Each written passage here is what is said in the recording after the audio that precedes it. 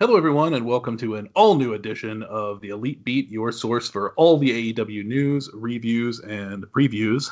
My name is Andy. Sitting next to me, actually directly next to me, and elbowing me in the side because she thought I had to speak, but when I was really just waiting for the recording to begin, it is Jenny. Merry Christmas to you, too. We say happy holidays at this hospital. Oh my god. And 111 miles to our southwest is Megan. Happy holidays? That's right. Happy holidays to everyone. We know everyone celebrates different holidays. But you know what? I will say Merry Christmas because it is Christmas Eve. This Christmas Eve. And we are recording this on Christmas Eve. Yes. Like heathens. It's very impressive. So, anybody have any holiday joy they want to get out before we start, or should we just kind of distribute it along the way? I don't know what distributed along the way means. That's weird, but yeah, let's breadcrumb it in. Yeah, just kind of skeet it along as we're, Ew. Ew. I mean, good callback, but ew. All right. Let's start with what we start with every week. The Elite Beat. Pop of the week. Okay. What are we doing here in Columbus this week? Well, I don't have anything to pop because I'm drinking a Skinny Girl, and that's just a twist-off cap. But I will plug my new present. So I got to open up one of my presents on this Christmas Eve, and I got a Brewmate wine insulator, so you can pull in an entire bottle of champagne into this insulated Nice. purple wine bottle looking thing. Mm-hmm. Pretty excited about it. Yeah, and it keeps it at its temperature for 24 hours. It's pretty exciting. So are you drinking your Skinny Girl out of that? No, A different I haven't Brewmate washed product. it yet. She's drinking out of a different Brewmate product. Yeah. Okay. Actually, my matching Brewmate Tumbler. tumbler. Oh, you got like a set. Very cool. I this week have a Diet Coke because it's 8 p.m. as we're starting, and a Rheingeist Cheetah. Grrr. So here we go.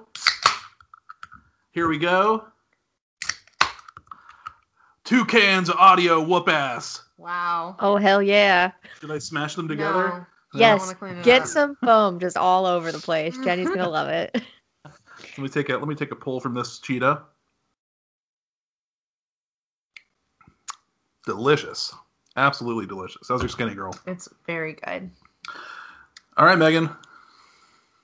Well, you had two simultaneous, well, no, one after the other cracks, and I have wine, but it is a cracker, so I don't know if this is going to make noise, but it's called Cowtown, and I thought, in honor of Hangman the Handsome Cowboy, this is a good one to have. I've never had it before. It's a Cabernet, so we're going to see how it goes, but I will do my best to make this an audible opening. Hold on, here we go.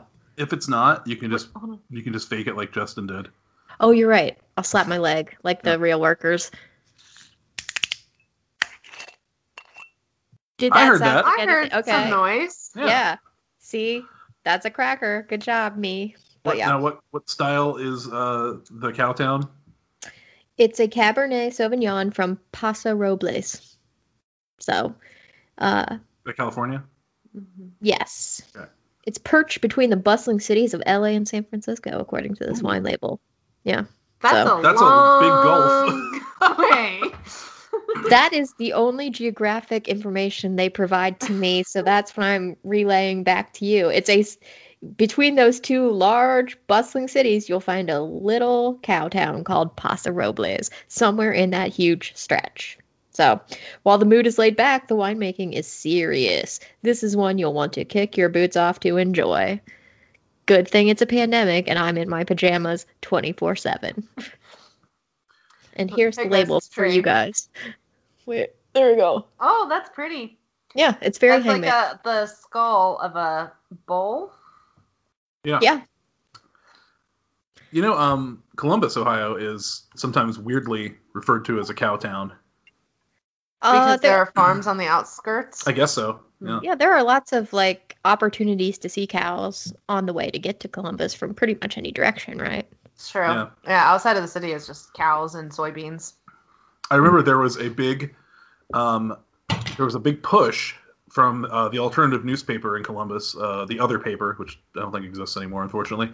But at the time when the Columbus Blue Jackets were coming into existence, the other paper was advocating loudly that we be called the Columbus Mad Cows because of the Cowtown reputation. It was also when Mad Cow was like sweeping the headlines around the world. That really doesn't seem like an image you want to have for your team. Yeah, I don't think we got a lot of traction outside of the readership of the other paper. We're infectious. Yeah. But then Blue Jack, I don't know. I'm used to it now, but I've never been a big fan of the nickname Blue Jackets. It doesn't really seem to mean anything. It's like Yellow Jackets, but they're like, we prefer blue, please. Yeah. Oh, well, that's fun. I thought they were a basketball team, so I don't know. That was the Clippers you thought were the basketball team. Oh, damn it. They sound like basketball, too. Well, there is a Los Angeles Clippers NBA team. Okay, that's what I cling to as my justification for that mistake, is that I know I've heard Clippers in the context of basketball before. One time, I asked Megan if she wanted to go to a Columbus Clippers game, which is our minor league baseball team. Yeah. And she responded, I guess so, sure. I don't really know much about basketball. Like, clearly I don't even know what teams are in it. So. But you were up for it, though. I was, because I figured I could wander around and do other things. Much like at baseball games, when you're kind of in the nosebleeds, it's like, I'm not there to watch baseball. I'm there to socialize. Right. Sorry, Cincinnati Reds. You are only good sometimes. All right. Let us talk about Being the Elite for this week, entitled A Christmas Carol. What'd you think, Jenny? I liked when they sang about Hangman. Okay, and he seemed confused. That was the last 2 minutes of the show. I liked that. Yeah. Would you, like Dave Meltzer, call it the greatest episode in the history of Being the Elite? No, that's some bullshit, Dave. I understand you're going through some hard times. So I'm gonna take back my bullshit comment and say, if this gave you some entertainment value during your more difficult times, I fully support that. Hope everyone gets better and is doing okay. I don't think his mom's going to get better. Well, his son. Okay. I would not say this was the best episode of BTE ever, by far, but it was probably one of the better long ones. It was 30 minutes long, and I think pretty much all the humor hit. I would have to say. I didn't like the Frankie Kazarian flashbacks, because I never felt like that humor hit. So then when you just re-show it, it still doesn't hit? That's because for some reason you can't keep in your mind what the term mark means. Well, then, they should do a better job of making a joke. I really like that whole segment, so I cannot get on board with you. Yeah, how do we get... What kind of award could... I guess we could give him a beatie, but what kind of, could we get an Emmy award for Frankie Kazarian for his performance in this episode? I guess. I don't know what the strict rules on Emmys are, but everything's online these days, so. I thought he was the superstar of this show. I really liked his last piece where he hugged everyone. Yeah, it was great. They did the whole thing. They did the framing of the Christmas Carol with the best friends and Orange Cassidy as the three ghosts, and it was just all based around how badly he's treated Brandon Cutler all year. And he has. Do you think that they knew, back when they started that they were building up to this? I think maybe. I don't, if not this, I think they were building to something else because they consistently did it, But then again, maybe they were just going to see how many terms they could get through giving Brendan Cutler shit about not knowing as a mark. Who knows? I mean, the Matt Hardy, terms of the, I forget what he called them, but when terms he would pause. Terms of the inside explained by Broken Brilliance. Yes, when he would pause and do that. It felt kind of along those lines, but I do like how they tied this up with a nice, Christmas story ending. I could almost see it like last year they came up with the idea and it was like, oh, we should do like a Christmas Carol thing, but then they were just like, but we don't really have anything for it, so let's work backwards for a year to to like be ready for next year's Christmas special. I could see them doing that. Oddly enough, I could too. They're very committed, and they do a lot of really long cons on things, so they are committed. I do wonder if Frankie's going to end up doing skits in anger management, because ultimately, didn't he agree I could use anger management? And that's Yes. like where it's going to go. That was part of the last segment, yeah. Let's see. Other than that, Matt Hardy did what I thought was a really good promo for a man losing his mind, just about the state of his career and his age and what he has left in the tank. Yeah, I was at first I just thought this is another Matt Hardy being a dick skit, and that was fine. And then all of a sudden he got like really passionate and weird, and then I was invested. So I don't know what's going on with Matt Hardy. I don't understand if I like him or hate him at any given point. It seems to fluctuate a lot, but I guess good for him for keeping my attention. Yeah, I thought this was maybe his best promo in AEW. It almost seemed like some of that stuff he could have saved for actual Dynamite on-air things, you know? Speaking of which, I just, since we were talking about Frankie, and we're pretty much done with Frankie now, I do want to say before we move on to the rest of the show of BTE, that the big thing that people were talking about that was on AEW Dark on Tuesday was a segment of Britt Baker's talk show, the Waiting Room, where Christopher Daniels and Frankie Kazarian were the guests, and Daniels basically tried to retire on the show, and Kazarian wouldn't let him, and he gave this impassioned speech, and they agreed that Chris would keep going, but the first time, because his point was like, I noticed that like we've lost a lot of big matches lately, and every time we lose, it's me who's getting pinned, and I feel like I'm letting down the team, and so now they've agreed that they're going to keep trying, but the first time they lose, Daniels is ending the team. Wow, no pressure. Yeah. So I guess it's probably setting up some kind of story where they work their way up to a tag title shot and then lose. But that's what I would guess, at least. But I don't know. I thought that was interesting. And apparently Kazarian was just fantastic in the segment, though. So, of course. He's having a good week. And then Christopher Daniels would retire. Yeah, and probably just do his backstage stuff. Yeah, I don't think we'd totally lose him, but that's interesting. I hope that they didn't make any mention of it on Dynamite. No. I would hope that they do some kind of recap of it the next time SCU has a match on Dynamite, since apparently their careers are on the line every time they wrestle, or at least Daniels' is. I hope they don't quietly retire him on Dark with no mention ever on the main show. Oops, they lost to the Varsity Blondes. It's over now. Damn it, Brian Pillman Jr. How dare you pin a legend? And then the other thing on the show was Dark Order Christmas Party, and it's culminated in a big musical number, which was Adam the Handsome Cowboy. Hangman the Handsome Cowboy. Hangman the Handsome Cowboy, to the tune of Rudolph the Red-Nosed Reindeer. And it was actually very good and very funny. And Anna Jay was excellent, and Stu was excellent, and John Silver, of course. I thought everybody was great, and Hangman just got to sit there and look bewildered. He didn't really have to do anything. No, he was in a lot of different locations with his whiskey in hand, and all of a sudden the Dark Order were just around him, singing his praises, essentially. I love that they had to come up with lyrics for the entire song. Oh, yeah. There were multiple verses. Yeah, because all the other carols, they did maybe like the first one or two verses into it, and then they could stop. But yeah, this was like a whole thing, and I loved it. And they put the words at the bottom, too. It's very cute. Yeah, so, if you were so inclined, you could have sang along. Yeah. I did not. I didn't think about it. I was not so inclined. Me neither, but, it's always there for future reference. Maybe it'll be like Judas. Right.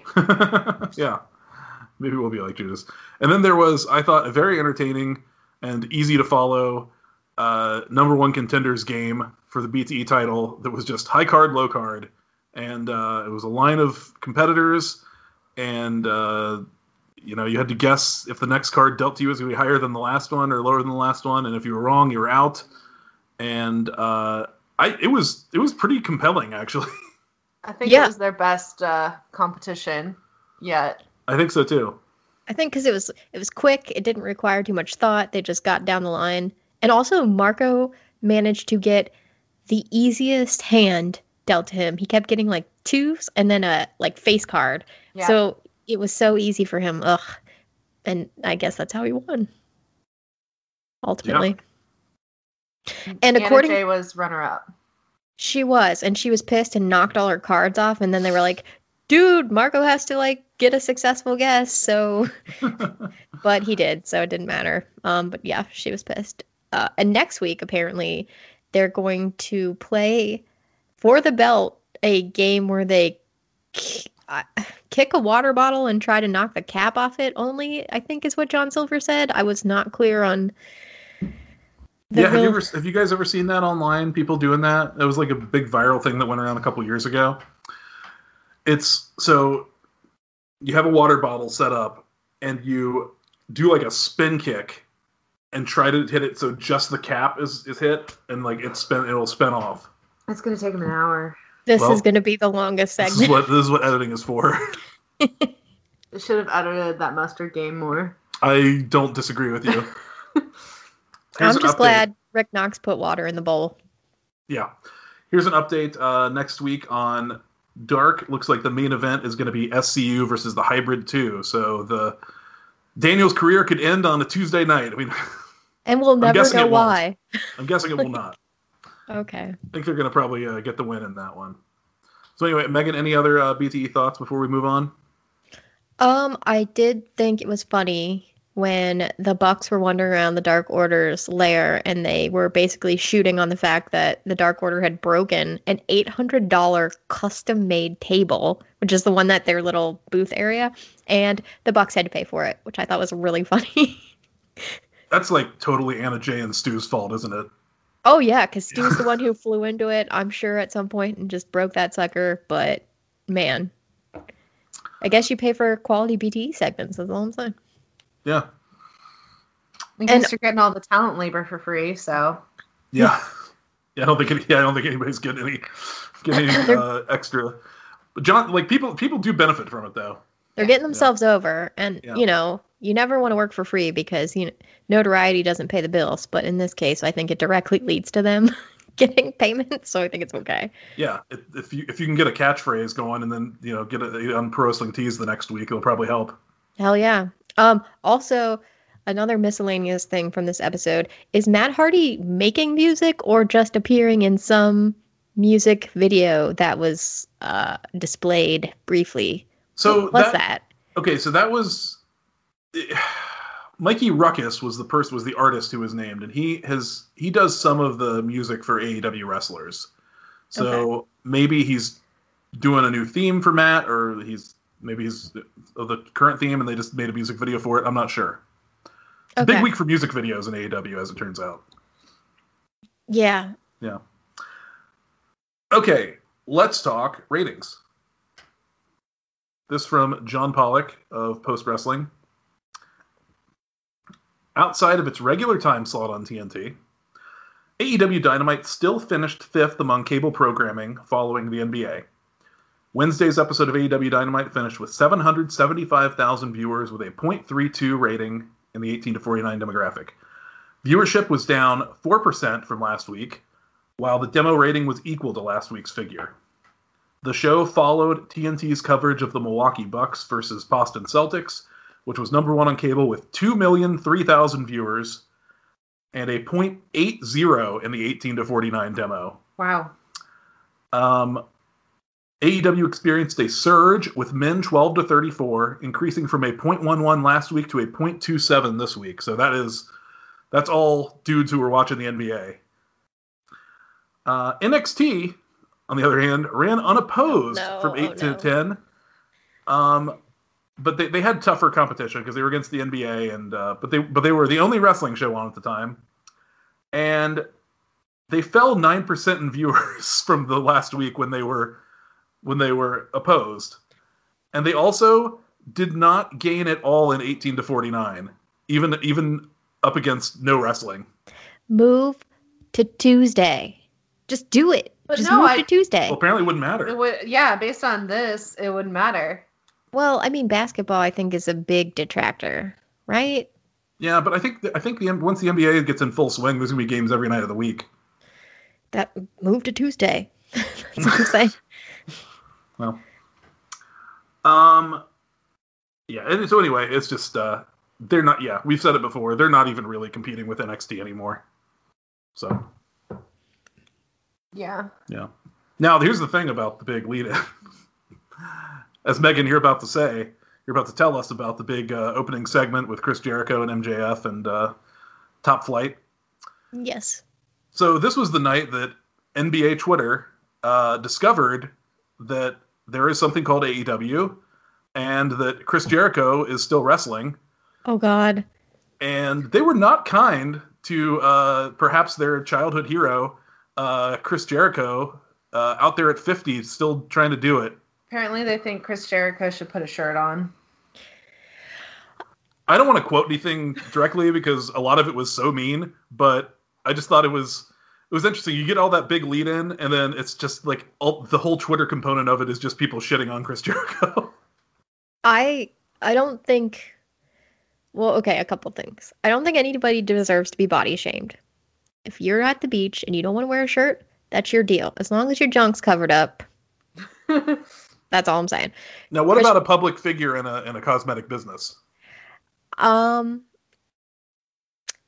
do think that if your job is to be in shape, and that's kind of like your only job, like, you know how Marvel movie stars are always super in shape because they get paid to work out like 4 hours every single day and eat only chicken for like 6 months or whatever. Sure. That's why they pay you. So, Jericho, yeah, could he tighten up a little bit? Sure. I thought he was doing the DDP yoga. I thought he was getting it all together, but he does have the dad bod, and that is a thing. Also, my big criticism of him is if he can't get the dad bod down a little bit, he gets gassed so quickly. And that is the more, to me, like, I can overlook his like beer gut a little bit, that he's 50. You get it. Not everybody can be a Hollywood movie stars. Brad Pitt, what an anomaly, but look at that beautiful man. I just think there was one point where Jericho got pinned and it was a 2 count, but it didn't look like he did anything to warrant the 2 count. It was just like, good. And the announcers were like, good thing he got his shoulders up. But honestly, it looked like he waved his legs a little. And then the Top Flight guy was like, oh yeah, I'm supposed to get off you. So in that sense, that's what takes me out of it more than his dad bod. Because you got like big monster guys who aren't, they are in shape. I don't want to say they're not in shape, but like they have body fat and they do fine. But if your cardio's down, you can totally tell. Like, and he looked tired in that ring, and he's with a bunch of not even 20 somethings. They're like teenagers. So it's more noticeable. Yep. So I don't think anybody deserves to be shamed on Twitter because that's like a really mean, the internet is a mean place. But if you boiled it all down and then turned it into some sort of constructive criticism, then yes, I would say you're getting paid a lot of money. Maybe you should try to work on your bod a little more. Do your cardio. Or at least on your stamina a little bit more. Yeah. And I feel like it was even worse when it was hot out and we'd see Chris Jericho trying to do a match. Yeah. It was rough for him down at Daly's place when it was hot. But last night, it looked like he was tired. So he was trending on Twitter because of this. But not for the reason he wants to be trending. But not for the reason he wanted to be. And it just made me think, like, they probably put a lot of thought into what the structure of this show would be based on what they had a 2 million viewer lead in. That might be as big as they've ever had before. And, you think we could do like a Young Bucks title match, We could put Sting out there. We could do this Chris Jericho tag, and then with a Jericho tag, because they probably thought, well, people know who Chris Jericho is. It'll get new eyeballs. Maybe they'll stick around for a while. And for this to be the like at least the internet reaction, Twitter is not the real world, obviously, but so we don't really know like what the public at large thought of this. But I can't imagine they're happy with the choice they made, given the reaction it got. I honestly, and I know I'm jumping ahead a little, but I thought that of the night, the Dark Order versus Jurassic Express tag match would have more fell in line with their kind of track record of opening matches, where it's just like tag teams out there having fun, no real big like stipulations, but they're good at what they do. And yeah, it's people doing athletic things who look athletic. Mm-hmm. Yeah, and Jurassic Express, I think, killed it. Yeah. Yeah. Look, he's got more wrestling experience than the two of his teammates combined, okay? It's true. Well, it was weird that they gave Top Flight, like, a full-on entrance, too. It's like, why wasn't Top Flight, if you're going to go with that, like, why wasn't Top Flight already in the ring, and then you do Jericho's entrance, and then you just get right to it? But they did Jericho's entrance, then they did Top Flight's entrance, then Tony and JR talked and stuff, and then they got started on the match. So it's like, it was just kind of like quite a lot lead up when you're trying to get people, like, hooked. And last time when they had the NBA audience, they made it a point to showcase Scorpio Sky. So you've already got people, like, millions of viewers who saw him the last time. Like, he wasn't even on the show. Yeah. Yeah. Like, I will say Jericho's entrance, like, is very cool because everybody's singing it. And if you had not seen Jericho in 30 years and you were like, whoa, he's a huge deal. Look at all these people singing his song. And, you know, then it happens. And, you know, isn't as great as you remember Jericho being, whatever. But I do get, like, that initial hype for Jericho. I could see that, like, if you were an old-time fan and seeing that he walks out and all of the crowd is singing his theme music, you know, it does look like he's super important and great. It's just like, ooh. A lot of people also use the phrasing similar to or exactly knockoff WWE, second-rate WWE, things like that to describe AEW. I think that's really unfair, though, because other than having, like, Jericho there, well, okay, they followed it with Sting. That's rough. Right. I don't even think Sting did bad. I'm just saying, like, look at all these old people. And in that sense, they were hitting, like, a WWE stride, but I could see it, though, if you're like, if you're like primarily an NBA fan, and B, if you're enough of an asshole to, like, be a prominent voice on Twitter, like, and those two things are what you're into, then you probably wouldn't have ever heard of AEW or barely heard of it or something, you know, and your reference point for wrestling would be WWE and probably always will be. Yeah, that's true. I'm just sad because I feel like their product, AEW, is a good product. We have our criticisms week to week, but I don't think I criticize them nearly as much as I do WWE. And maybe that's unfair, but I think they're doing a lot of stuff right.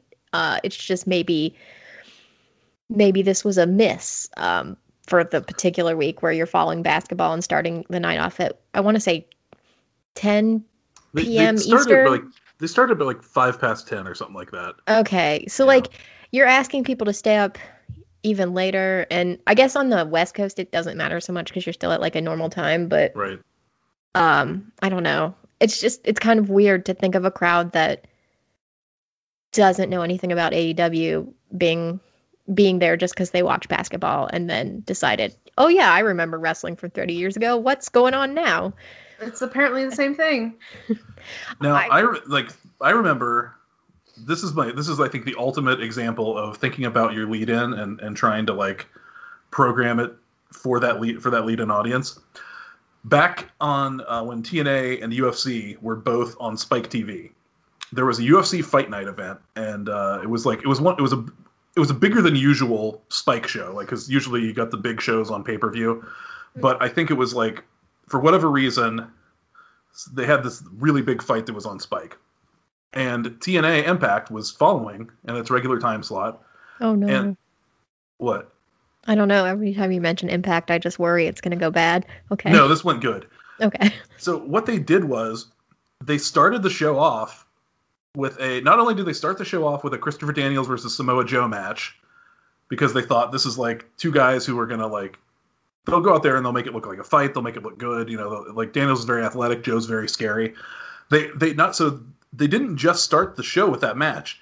They started the show a few minutes into the match, and the first image you see is Christopher Daniels standing on the outside of the ring and Samoa Joe running at him and kicking him in the face. And so, oh, damn. Okay. So it goes from like the end of the UFC to that's the very first pro wrestling thing you see. And if I remember correctly, they like did a really good quarter hour for that first match. I'm sure it fell off after there because that's how it works. But yeah. So what could AEW have done to really get a pop instead of this reaction? I'd have put the Young Bucks. I just stuck the main event in the opening slot. Yeah, the only reason I went with Jurassic Park, not Jurassic Park. God, I'm Tully Blanchard. With Jurassic Express. Did he see Jurassic Park on the show? Oh, he did. We'll get to it. But the only reason I went with that match was because I thought they stuck to the formula of all title matches are at the end, and it seems like, I guess it would be a total flip if you put it first. It would have done great, I'm sure, because it was a very good match, but I assume they kind of had to anchor it at the end because of that. Yeah, I seriously think you could have just straight up swapped the two and put the Jericho match in the main event. Yeah, I mean, I get where they were coming from, and that's probably like the thought process I would have initially gone with, but yeah, the Bucks would have been a better lead, I think. I think so too. Yeah. They carry people better, and like I will say, Top Flight I think are talented, but as we pointed out before, their match with the Bucks is probably the best one, and it's probably due heavily to the talent of the Young Bucks, because Top Flight they do okay with other opponents, but like you're putting them with Chris Jericho and MJF, and Jericho's in there a lot of the match, you know. Like, I'm yet to see a team that didn't have their best match with the Young Bucks. Yeah. So anyway, well, let's get to Dynamite, and we've pretty much talked through this first segment here. But anything else we need to say about it? I think the big thing was actually the post-match stuff that happened. So, other than criticizing Jericho for dad bod and no cardio, I thought the match was pretty fun actually. I do get scared every time he goes for the lion salt now. But he hits it every time. So yeah, so far so good. And yeah. I don't want to take anything away from MJF, who was also in this match and did perfectly fine. Did his very MJF-y formulaic thing, which is not an insult. It's just he knows his character and he does his character. So he did not, you know, he did what he could when he was in the ring, and Jericho's in the ring a lot. But he did actually get the pin. He pinned, I believe it's Darius, after doing the Heat Seeker, which looked pretty good. The finish looked great because Darius was going for like a springboard, and Jake Hager grabbed him by the leg and pulled him down, so he smacked his face on the apron. And Jenny thought he lost some teeth. Yeah, I was worried for a minute. I hope he didn't. I hope he was just selling. That's what I said. I said, well, hopefully he's just good. And then MJF pulled him up and hit the Heat Seeker through the ropes. I love the Heat Seeker. I think that's a really cool looking move. Yeah, and I think, Darius took it well, and it all looked good from both angles on that one. So, So yeah, after the match, because you mentioned Jake Hager's there, Hager's got something to say. He gets on the mic and he's like, I've got something to get off my chest. It's been 2 weeks since we had our ultimatum and everybody's on good terms now. And all the guys in the inner circle are doing their jobs except for one man, a man named Wardlow. And he acknowledges that Wardlow has been out for the last 2 weeks because of family business, which I think is probably more serious than how he treats it. But he says... this is the real family, Megan, the inner circle. Yep. He says, this is our family, and we're all here doing our family business. I wonder if his wife would support that. Who, Catalina? Yeah, I know she's all about winning, but would she support the Inner Circle family being above her own family? I think, honestly, like, I thought Jake did a good job with the promo, but I was kind of hoping, like, I was thinking, like, Catalina should be the one cutting this promo right now. Yeah. Yeah, I feel like as long as, if I think she'd be on board because her man's making money and he's on television and she loves that. But yeah, so Hager's pissed that Wardlow's not around. And so apparently he has gone to Tony Khan at some point and requested a match between himself and Wardlow. And so this is how he conveys that information to his teammates. He's out there and he goes, Wardlow's an asset, I know that, but he's also an asshole. and so for that reason, TK has given me a match, like me and him, on Dynamite next week. Hager cracks me up. He's yeah, he's an angry giant. Megan, you know that match, that's my favorite kind of match. A big mean man match, yeah. Yeah. I was very amused by the fact that now there's no way that the Inner Circle can claim that their members never use their finishing moves on each other, because this will break that streak. No, it was broken previously, right? Didn't they? I don't remember. I thought they had like a tiff. I don't think they probably didn't hit finishers on each other. Oh, okay. They have verbal tiffs all the time, but their claim to fame is that they've never used their finisher like moves Jericho on each other. just like ended every conversation by Judas affecting all the other members of the Inner He Circle. could. It's just an elbow. Yeah, we'll talk about it later, but man, like that Dynamite, the New Year's Bash night 1 looks stacked. Hell yeah, and I think they started to get into night 2 as well. I mean, they're like building it up. Yeah, I'm excited. Yeah. But yeah, that was the kind of the big news that came out of that match. The next segment we have is the music video, I believe Andy alluded to earlier. It is by our pals, The Acclaimed, and it is the title of the song is Buck Hunt. And this is they're just dragging the Young Bucks all over here. We start out with an image of them taking the Young Bucks book and holding it over the toilet because they're gonna flush it because it sucks. And then they say they're going buck hunting, and they've collected 2 nerdy white guys to go with them. And I don't know who they are, but they tried their best to do the rap faces throughout this video of I don't even know. I don't know how to describe it. Just like people in rap videos make the face of like, I'm threatening. But these 2 white guys are not. So I don't know what's going on there. I can't remember any of the lyrics. I do think it's funny when they allude to the the Bucks better watch out when they shoot, which is to say, I guess, drop truths. Mm-hmm. There was also a Dave Meltzer line in there, like something pay for reviews, something like like kissing Dave's ass for stars or something like that. Come on, this man. is not the only rap from The Acclaim that we'll get tonight. No, oh no, every time they show up we get a rap, Jenny. That is what I've learned. I was just shocked that we got 2 separate instances of them. Max Caster is like a good rapper. Yeah, I enjoyed the first part of last week with Frankie Kazarian, and I enjoyed this, and I enjoyed the rap with the Bucks later in the night. I did not enjoy the second rap of last week. We don't need to get back into it, but no. Respect women rappers. Yeah. Okay? Come on. Yeah. Do they? I wondered if they prepared raps for every match on Dark that they have, because it seems like a lot of work to have like a rap for every enemy. I don't know, but I'm almost compelled to like go back and look because I really like them. Yeah, they seem fun. I'm not against the rapping. I just cringe when people who don't have any rapping skills try to come back at them with the raps, and that's when I'm like, oh no, am I watching The Bachelor? Please stop. But yeah, the guys the 2 white guys that they pulled, sometimes they were like running around with them, and other times they were dressed up as the Young Bucks. Yeah, but only weird. one of them had the hair for it. There was only one with long hair. Yeah. Yeah, it was like a whole thing. I wonder if they got Darby to produce their video. Maybe.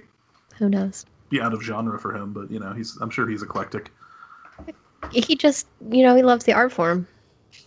And he's got that huge plot of land. You can hunt things on there, I'm sure, including bucks. Yeah. But yeah, speaking of Darby, we're going to talk to his, I want to say friend still? Dobby the house elf. The next segment is an in-ring interview where Tony gets to talk to his friend Sting, and he's so happy about it. It's so cute. They should hug more. They didn't hug this time, but they should. They had fun, though. They did. I think Tony did his It's Sting entrance that Sting asked him to do last week. But yeah, Sting. I have Sting news, by the way. Do you want me to do it after this segment, or do you want me to do it now? Is it good news or bad news? I mean, it's news from his AEW Unrestricted interview today. Go ahead and do it before then. I haven't listened yet, but I was interested in what he had to say. So I thought it was pleasant because he and Tony are pals and stuff, but I thought it was interesting. He said that basically he pitched a lot to WWE about doing some kind of cinematic match with The Undertaker because they're both old ass men, and but then they could use all the smoke and mirrors and stuff. And I think basically he saw the graveyard match, the Boneyard match with Undertaker and AJ Styles. I was going to ask you if he was pitching before or after that. Okay. He was trying to get that for next year's WrestleMania. Oh, he thought this would be perfect. And WWE was just nah. And then so apparently then Tony Khan started pitching to Sting to have him all these cinematic matches he could do with AEW talent. And he was like, yeah. Oh shit. Okay. Yeah. So it sounds like we are going to get Sting wrestling, but it's going to be in kind of controlled environments, edited kind of mini movie type stuff. That'll be better. I think is better for his age and limitations. And health. I don't want him to hurt himself trying to impress the crowd, especially after Twitter's backlash on Chris Jericho. I'll tell you what, Sting looks better at 62 than Jericho does at 50. That's not true. I think he might be in better shape. Or at least he's chosen a costume that hides it. And that's part of your choices too, honestly. When you're an entertainer on television every week. Yeah, how long before do you think next week we see the Jericho singlet after people on Twitter were mean to him? I don't think he'll ever do a singlet, but I think he might maybe try some I don't know. I think he should maybe try shirt. He feels like t-shirt. It. Just wrestle in a t-shirt for a while. One of the Inner Circle shirts, but heavily cut up so that the sleeves are really big, the sleeves are gone, holes are big, and then also the neck hole's really big, but generally speaking, you cover the tum. Right. Maybe I'll start wearing cummerbunds. Shirtless? Yeah. Sparkly cummerbunds. I could see Jericho trying something like that. All right. If there's some way to incorporate Spanx into the uniform, maybe. I don't know. I feel bad. I don't love to body shame people, but man, I wish somebody would give me a lot of money to get in shape, because then I guess I would finally be motivated. I want to be clear, I'm body shaming Jericho, and I'm not in shape. And I'd wear am I. I'd wear a shirt on television. I don't think we're body shaming him. Are we? I'm not. I didn't think we were body shaming him. I'm just reporting what NBA Twitter said about him. Yeah. Which I thought was kind of funny, but also very mean. I've always thought he kind of had a boxy shape, and I don't think that's body shaming him. I think it's just you're a short, stout little dude, huh? So one of the memes I saw was one of those how it started, how it's going. Oh, that's mean. Memes. Well, okay. Those never go nice. It would be mean if the first picture was from 1990. The first picture was from January of 2020. Uh-oh. And he was considerably slimmer and had abs. He lost 50 pounds, he said, on Instagram at the beginning of this year. Okay. He did not maintain. No. Well, but it's a fucking pandemic. I'm not. I didn't maintain.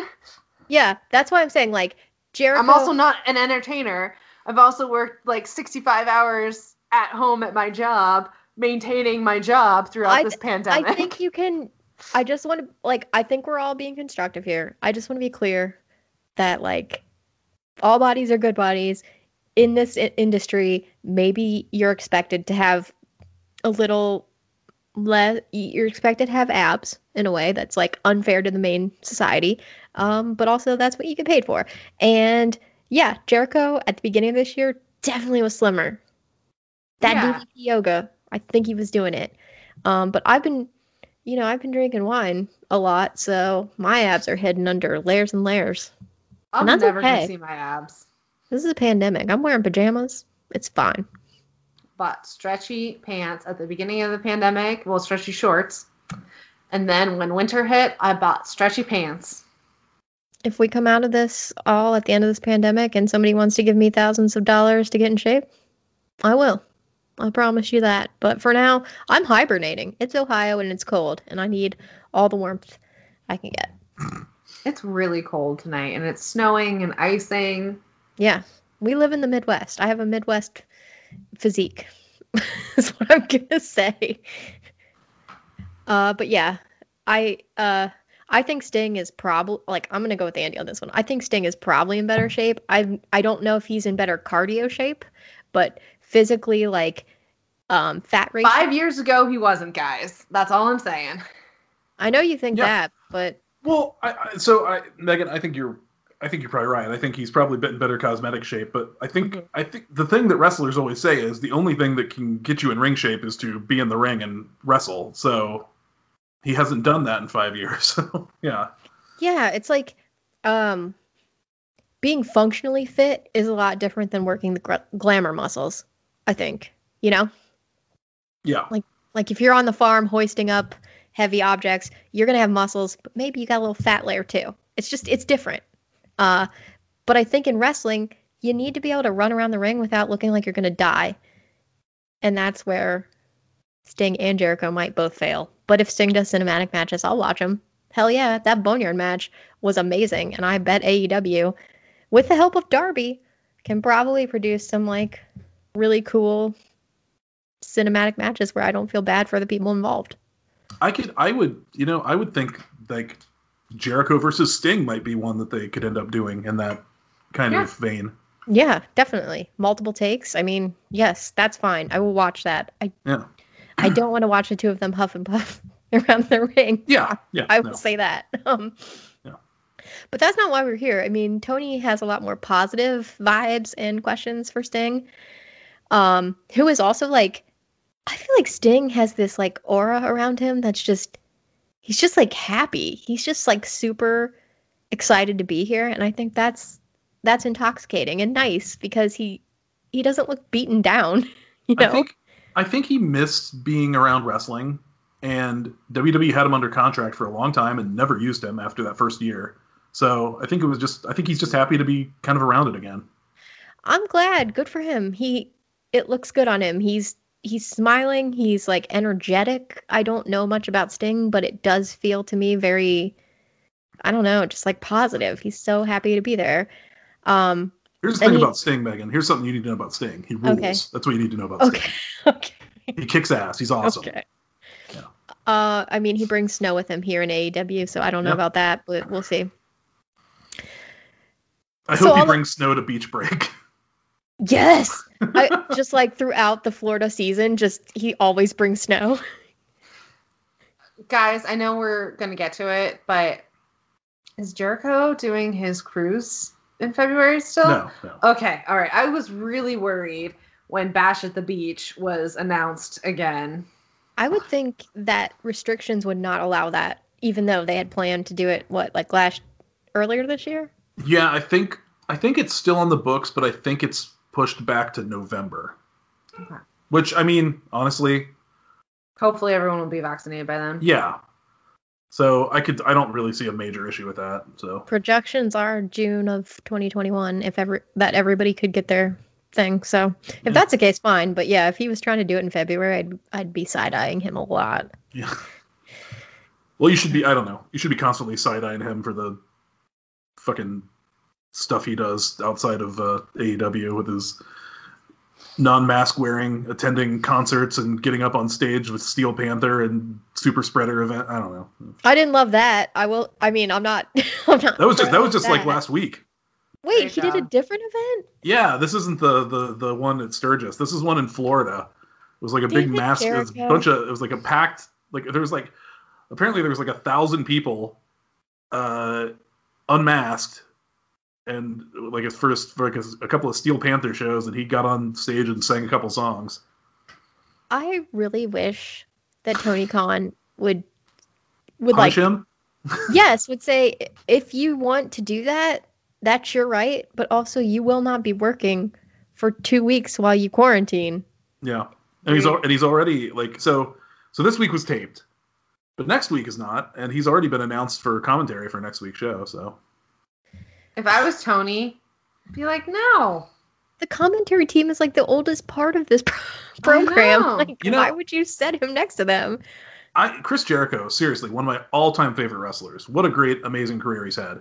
But at this point, the way he's just behaved throughout this pandemic, it was great to have him to get the promotion going. But I don't think they'd miss a beat if they cut Chris Jericho right now. I really don't. I think they're well enough established. They're well enough established. They got their TV money now. They got their contract. I think you could say goodbye to that guy. Same with Jim Ross. Now Jim Ross isn't a COVID idiot, but he's just kind of a general idiot. But if that ever were to happen, which I feel like it won't, because the power of white man fame is strong. And Tony Khan's nostalgia. Yeah, these are his playthings. Yeah. If that were to happen, I really hope they would be clear about why. To level set, to give people some sort of idea of the gravity of their choices. I don't know. Like, what does it take? Chris Jericho is still making stupid ass decisions. He could single-handedly cause a spread like in the company that would shut them down, and that's like actual financial issues that could come from his behavior, and the fact that he just gets no consequences that we know of. To be fair, maybe he got a strong talking to, but even that is not really. What does that mean? It didn't work. Yeah, like I just feel like there should be consequences. You can use other people. It's like, come on, man. Come on. Yeah. All right, that's all I wanted to say about Jericho. I'm sorry. No, it's good to know. I thought we were still blaming him for the Sturgis event, and it's so fun to know that that's not the only thing he's been doing. All right, so let's go from Chris Jericho back to Sting with Tony. Tony asked Sting, how does it feel to be back on TNT after all these years? And Sting says he was an integral part of building up the original jungle. He keeps referring to it as a jungle. I didn't get that. Maybe Andy can hype us in on that later. But basically, he's so glad to be back now and glad that the jungle stayed intact and alive. Tony points up to Darby, who's sitting in his usual place in the rafters, and he asked Sting, hey, you've kind of made allusions to Darby and Cody, but what are you doing here? What do you got planned? And Sting says, that's a huge question.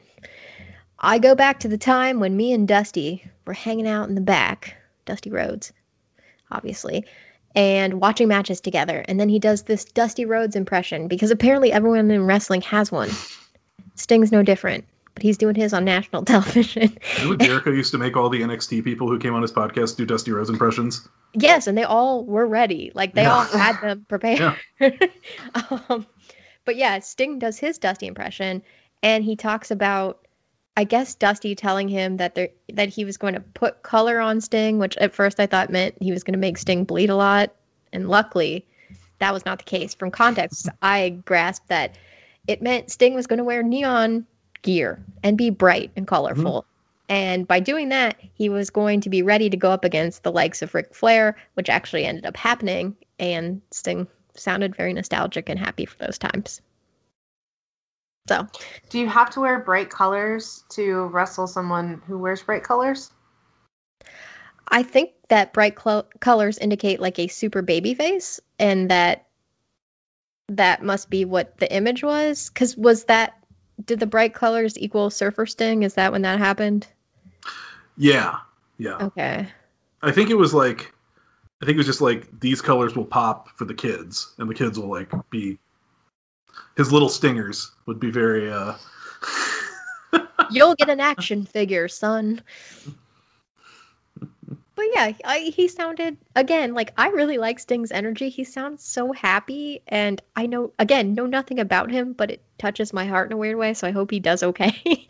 But he ties this all back, and he says, like, seeing Cody in the ring all these years later, because Cody's Dusty's son, obviously, that's what drew him to AEW, because, he liked Dusty a lot, and now look at what Cody's doing, and he wants to be part of it. And or Dustin. He's only the third most important, so just forget about it. I mean, that's pretty clear with this promo. Yeah. God, he's gonna move down another peg when that baby's born. Yeah. Sorry, Dustin. He might already be down a peg with Yeti. That's true. Yeti's Instagram superstar Yeti Pinkerton Rhodes. Yeah. Oh, Yeti's so cute, though. Oh my gosh, it is wonderful. Okay. Well, so yeah, all that is to say that like Sting's very nostalgic and he's happy. Good for him. He starts to go into his thing with Darby, but he doesn't get very far into it when Taz shows up. Taz and team. Taz is mad, as usual. He accuses Sting of just being about Sting, because I guess that is. Sting's just here to get himself over. Aren't we all, though? Yeah. I mean, that's a natural response as a human. Yeah, that's the business, dude. So Taz is pissed. When Taz starts like verbally assaulting Sting, we see Darby leave his perch up in the nosebleed section, which is important. And then Starks gets on the mic, Ricky Starks, and says Team Taz doesn't care about Sting's business with Darby or Cody, and doesn't care that Sting's back in the jungle. Like, they've got bigger issues. They're more important. And Taz calls all of his boys hungry tigers and starts to send them towards the ring to get Sting and I guess like eat him. And then the lights go out very briefly, because when they come back on, Darby's in the ring with his skateboard and he's standing next to Sting, and they are united front against Team Taz. Team Taz realizes that this is a big problem for them. They are not ready. And Taz gets back on the mic and says, hey, Darby, like, Brian Cage wants that championship, that TNT championship you got. So that's going to happen on January 6th. We got a match. You're going to put that up, and Cage is going to win it. And Cage is like, I want to do it now. Which I thought for a minute that maybe they were just going to have, like, a match. But Team Taz is like, no, it's not time yet. And so Taz leads him away. But Cage is very eager to get this title that he wants. But yeah, with them gone, Darby locks eyes with Sting in a very intense way, and then he walks over. They never break eye contact. It's very disturbing. He walks over to the corner where his TNT Championship belt is. Darby picks it up, and they continue staring at each other until we go to commercial. Darby used broken Matt Hardy teleporting abilities to get to the ring so quickly. Maybe. Well, we didn't have to see it in the same way we did when Matt Hardy teleported down to talk to Jericho in that really cursed segment. I think the jungle might just be like Axl Rose, you in the jungle, baby, you're gonna die. Like, I think it might be that kind of jungle because Sting is from the 80s. Oh, okay. I was not sure if TNT had some sort of weird nickname about being the jungle. No, I think it's just like, like King of the Mountain, King of the Jungle, kind of, Like the Cincinnati Bengals? Yeah. We do play that song a lot at the stadium. And it's referred to as the jungle, the stadium is. It is. Well, because we're Bengal Tigers. Megan, I want to thank your Cincinnati Bengals for defeating the Pittsburgh Steelers on Monday night. It was very helpful to the Browns' chances for winning the division. It is unhelpful, though, for the chances of having a 1 o'clock Sunday game for the Browns versus the Steelers, though. That's true. I'm not happy about that. They're probably going to flex that motherfucker to primetime again. Look, I'm sorry. If it's for the title. Here's how the Bengals work. They lose against all the teams you think they're going to win against, and then on really big battles, they weirdly pull through somehow, and that's just their magic. Well, it worked out for me. Well, suck it, Britsburg. That's all I can say. I think John Silver at one point screamed at Britt, "Didn't your team lose?" And I don't think it was to the Bengals. Yeah, he did. I feel like it was just a general insult, and I liked it. Yeah. I'm still bitter Hines Ward is the guy who runs in Dark Knight Returns. I don't know why. Yeah. It haunts me. Yeah. Okay. Well, moving on. The next segment, I didn't know how to take some. I'm curious to hear your thoughts on it, but very strange. We go backstage with MJF, who's standing outside a door, and he makes a point to talk to the cameraman to make an excuse as to why this is all being filmed, because again, Tony Khan doesn't like this universe. Camera. Yeah. So MJF looks at the cameraman he has with him, and he says, I don't have you here just to show what a good person I am. I have you here because it's the right thing to do. And then he walks through this door and goes into this room where Santana and Ortiz are playing cards. And MJF goes up, like, over to where Santana is sitting, and he starts to get choked up as he talks about how, like, Santana, he knows Santana has lost someone very recently, which is his stepdad, and also earlier in the year, like, his dad. Yeah. And then MJF says, I, too, just recently lost someone close to me. His grandfather, Stan Hart, he lost to cancer. And he says, like, he knows how hard it is for Santana and that he's here for him, which is all, like, if you take this out of the context of who MJF is, it's a very nice gesture. And Santana stands up. He tells MJF to keep his head up. And then he does that, like, bro, like, you know, handshake into a hug, I guess. Yeah. It's very nice. And Ortiz also is, like, touched by this gesture, and it seems to, because, you know, Ortiz kind of hates him, MJF, but Ortiz also, like, shakes his hand, and then Santana and Ortiz leave. And then we get the shot of MJF where he's wiping the tears away, and I genuinely can't tell if the expression on his face was, that was a big joke, haha, or like, man, that was a tough time for me. I think this is to further the storyline of how MJF is going to take over the Inner Circle. Because right now everyone hates MJF, so I think he's going to have to try and, like, keep doing these types of things to like, get him under his wing. I thought it was so strange because I do not like storylines that exploit death. No. I fucking hate it so much, but I mean, this segment didn't do that, but there is the potential that it could eventually do that. You know what I mean? Yeah, like, I think part of me was like, oh no, is this going to end in MJF being a dick to Santana? But then they just kind of did have a moment, whether it ends up that MJF was being a fake or not. It seemed like it comforted Santana in a way that's like, okay, good. And also, I don't know, I just think it's really scummy when he was away for, like, recently for this death, that then you immediately bring it up. I don't know. Like, if it's with bad intentions, I wouldn't like that, but it was bizarre. Yeah, but MJF's the kind of, like, his character is such a piece of shit that I honestly would not put it past him to then come back later and be like, haha, gotcha, bitch.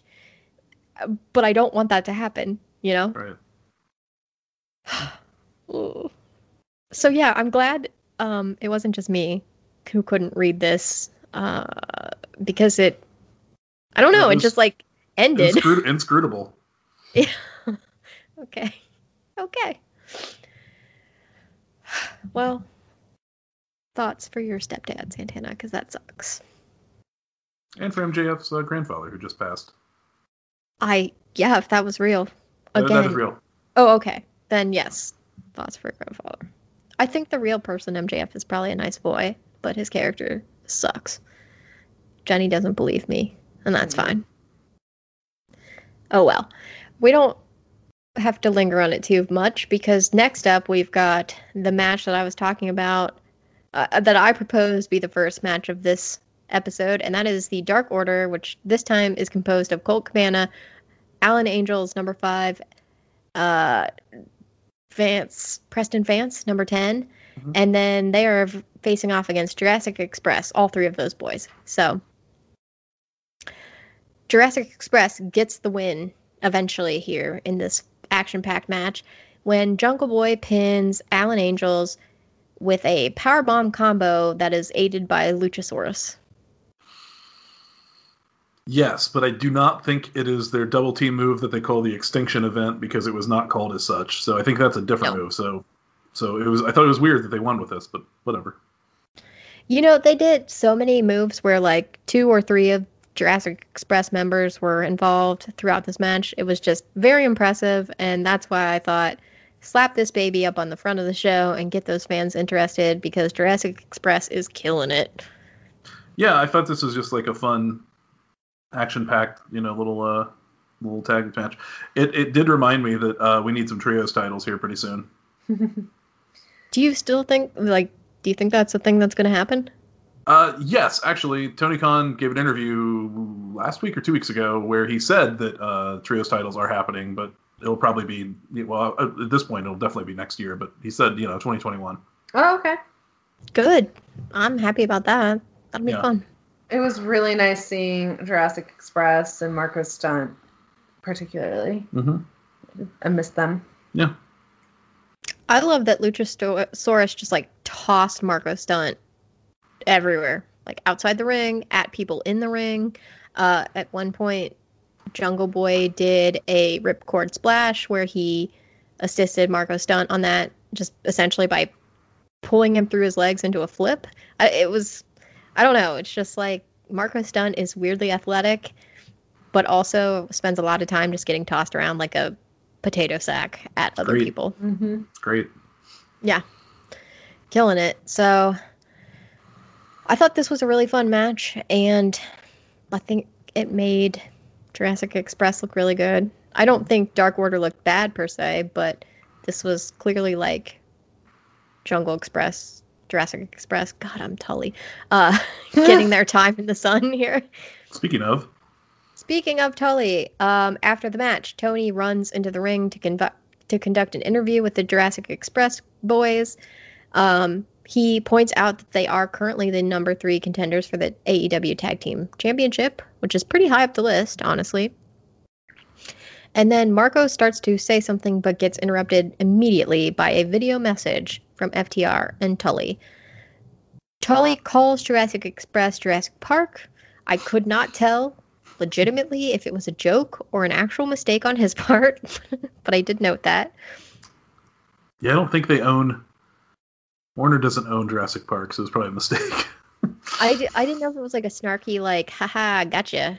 Maybe it was. Insult, but I definitely feel like FDR's faces were oh, close. But yeah, Tully tells Jurassic Express that they are going to have a match against FTR on January 6th, so add that to the second New Year's event show.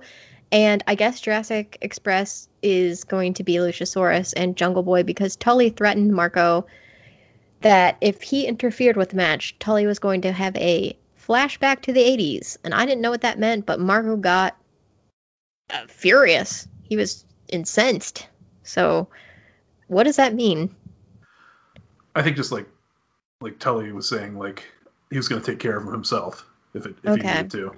I didn't know if back in the 80s Tully really hated short people. Mark was so mad. Marco was like, what's an 80s? I wasn't born then. Oh, okay. From there, we go to a hotel lobby somewhere.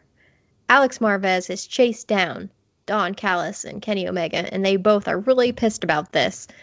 Alex Marvez is trying to find out their thoughts on the New Year's match that's booked for the first week of the New Year's event, which is next week.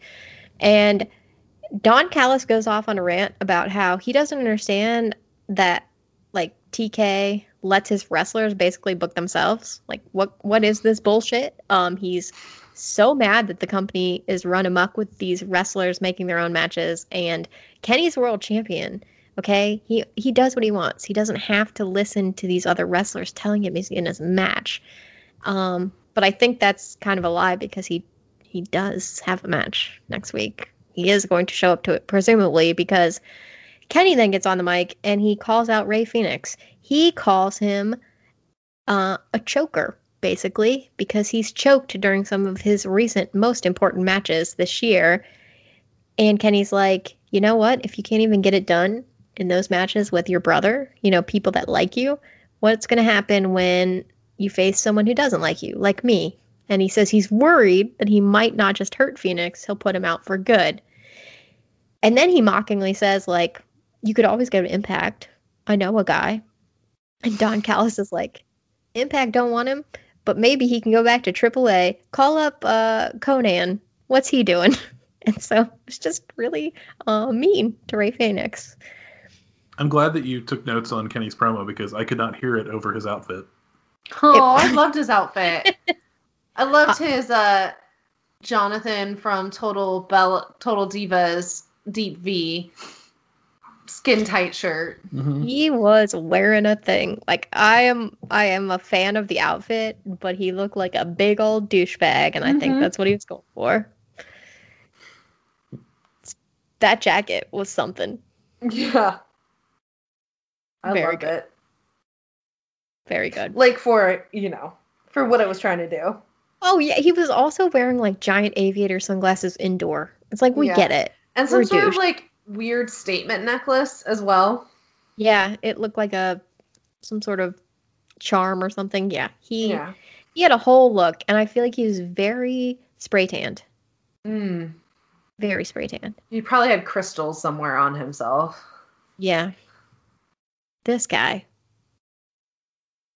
Looking forward to that match, though. Should be fun. Back at AEW, though, we have the Butcher versus Pac in the match. Pac wins it. He gets to do his Black Arrow. It's tentative, but I'm glad to see he's going for it. And prior to him winning, I feel like the Butcher gets a lot of offense and throws little Pac around. But overall, this was kind of a mean guy match. Just like smaller mean guys. I don't think the Butcher should do singles matches. Okay. Do you want to elaborate on that? I think he's best in short bursts and just doing big guy moves. I don't think he's so good when he has to sell or, carry the body of a match. And I feel like the couple of times we've seen the Butcher in singles matches, I think, because he had that match with Moxley too a couple months ago. Yeah. I feel like it's given me a new appreciation for how good the Blade is. Because I like their tag team matches. Yeah. I mean, the Blade was there. The Blade comes into play. But yeah, I think it's very much. I think it's like a Hart Foundation kind of dynamic. I think because you had Bret Hart and Jim Neidhart, and when you watched them have tag team matches, you were like, the Hart Foundation, this is a great team. And then when they broke up, you were like, oh, Bret Hart was the greatest wrestler who ever lived, and then there was Jim Neidhart. So you're saying that when they break up, the Blade's going to suddenly emerge as top star? No. I think that's a very extreme example. Nobody's Bret Hart, but I think that the Butcher has some Jim the Anvil Neidhart tendencies. Yeah, he is. He's good as like a big boy when you need him, but it is kind of a long match to have him. Yeah, 13 minutes. Okay. Yeah. Okay. Well, yeah, like, so Pac wins, but at some point, too, like, Pac gets up on the top rope, like he's setting up for the Black Arrow, and then the Blade comes into play where he pushes Penta, who is also there to support his boy Pac, into the ring post, and it distracts Pac, and then the Butcher, he does like a move or something, and he essentially gets him in the center of the ring and has him by like the neck, and he takes a really long time. He draws it out a lot, and Eddie Kingston, who was on commentary, because he's always on commentary when his family's out there, gets up and starts screaming at Pac or the Butcher to finish it, and he's like coming towards the ring, and at that point Lance Archer shows up, and he gets between Eddie and the ring and to stop him, but Eddie's still like screaming for the Butcher to do something. But that was enough time for Pac to recover, and then it sets him up for the win. So that was like a kind of an awkward timing. It seems like the Butcher just had Pac for like a really long time when he could have pinned him, but then he didn't. I don't know. This whole thing. The thing I like most about this match was Eddie Kingston's commentary. I like the dynamic he has chosen, which is that he loves JR and respects and reveres JR, and he hates Tony Schiavone. He hates Tony. Yelled at him at one, like early on. He was trying to promote something, and Eddie was talking over him, and he just goes, "Shut up when I'm trying to promote." It's like, oh yeah, okay. And then also Tony. I hope they get along really well backstage. Oh, I'm sure. Yeah. But like Tony and Excalibur, because Eddie only likes JR, they both kept referencing Eddie's assault on Pac last week because Eddie pointed out Pac's neck tape, and Eddie's like, "It's not assault if it's in the ring." Just kept going to that. So like they kept bringing it up. It was the whole thing. But yeah, the announce team was pissed. Yeah, and I also think, while I think they're doing a fine job building up the Eddie Kingston-Lance Archer match that is obviously going to eventually happen, they're doing it in such a way that I still think, like, I feel like the ultimate match is still Lance Archer versus Pac. Yeah. Yeah, because... And that's the match I really want to see. Yeah, Kingston as a, like, talking head, great. As a wrestler, I don't know. I feel like you've definitely warmed to him in the last few months, though. I refuse to say anything positive. What about that shirt he wore? Okay, that's positive. His social justice stance is positive. I'll give him that. But yeah, I mean, kind of to speak to that, after the match, I love that Penta jumped on top of Pac as if to protect him and just like hugged him. Thought it was really cute because he's like, "This is my friend. Stay back." And then Lance Archer got into the ring and had some words with Pac. We don't know what they were. They were, not loud enough. But it looks like you said, ultimately Lance Archer wants to fight with Pac. So like, let's just forget Eddie and just do that. Just, skip Eddie. Have that. We'll get there. I think Eddie should replace Jim Ross. I mean, if we take the extreme measures Andy was talking about at the beginning, they'll need a new announcer. Unfortunately, I feel like it's probably more likely that Chris Jericho is going to be the one to replace Jim Ross. God, but he's going to get everybody COVID. Yeah. I say he's too stupid to be trusted, so let's just let him skip the line and get the vaccine quickly, so he can't hurt other people. Oh my God. Yeah, you hate to reward stupidity, but I guess for the greater good. Yeah. So the vaccine, you can't. Like, I know that you can't get it, but you can't, like, because you have immunity to it, but you can't be a carrier of it to give it to someone else. If it works, yeah, because you just won't contract it. Okay. Yeah. We honestly don't have enough data, but we will find out when more and more people start getting it. Okay. Yeah. Because I don't think that's how the flu vaccine works. Isn't it to prevent you, like, you get a vaccine to build up your antibodies so that theoretically, if you come in contact with the germs, your body can fight it off and then you don't get it. Right. Right. Yeah. But if you come in contact with the germs while your body is fighting it off so you don't get it, could you be a carrier at that moment? That's, I guess, I don't think so, because it wouldn't. Smart. Well, I don't. None of us know what the fuck we're talking about. But my belief is that you don't, like, the point of the vaccine is so you don't contract the illness in the first place. So yeah. It's not just like, it's not like you're a carrier, but it's not affecting you directly. Okay. Yeah, the idea is if you get the germs, your body kills them. But also, like, just like the flu, we have different strains for the shot. So we're still learning about this disease. So it's kind of like, get it, but let's not just jump back into giant events. Right. Right. I think we'll still have to see how things go after people get the vaccine before we get into back to normal life. Yes. Yeah. Politicians are currently getting it to prove to us that it's safe.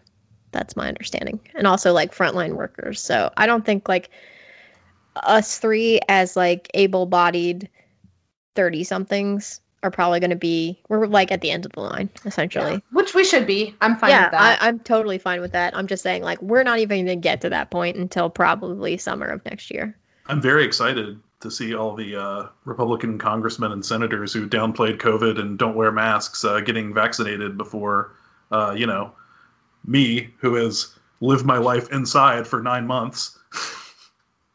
Well, they don't believe it's a thing, so this is basically my like... who have done the same thing and are in their 70s. Your parents are going to be higher up in line than we are, though. Oh, yeah. Actually, we were talking to them today because we did a Christmas Eve Zoom with the family. And apparently for Ohio, people over 65 are in the next group, and they could be vaccinated by the end of January.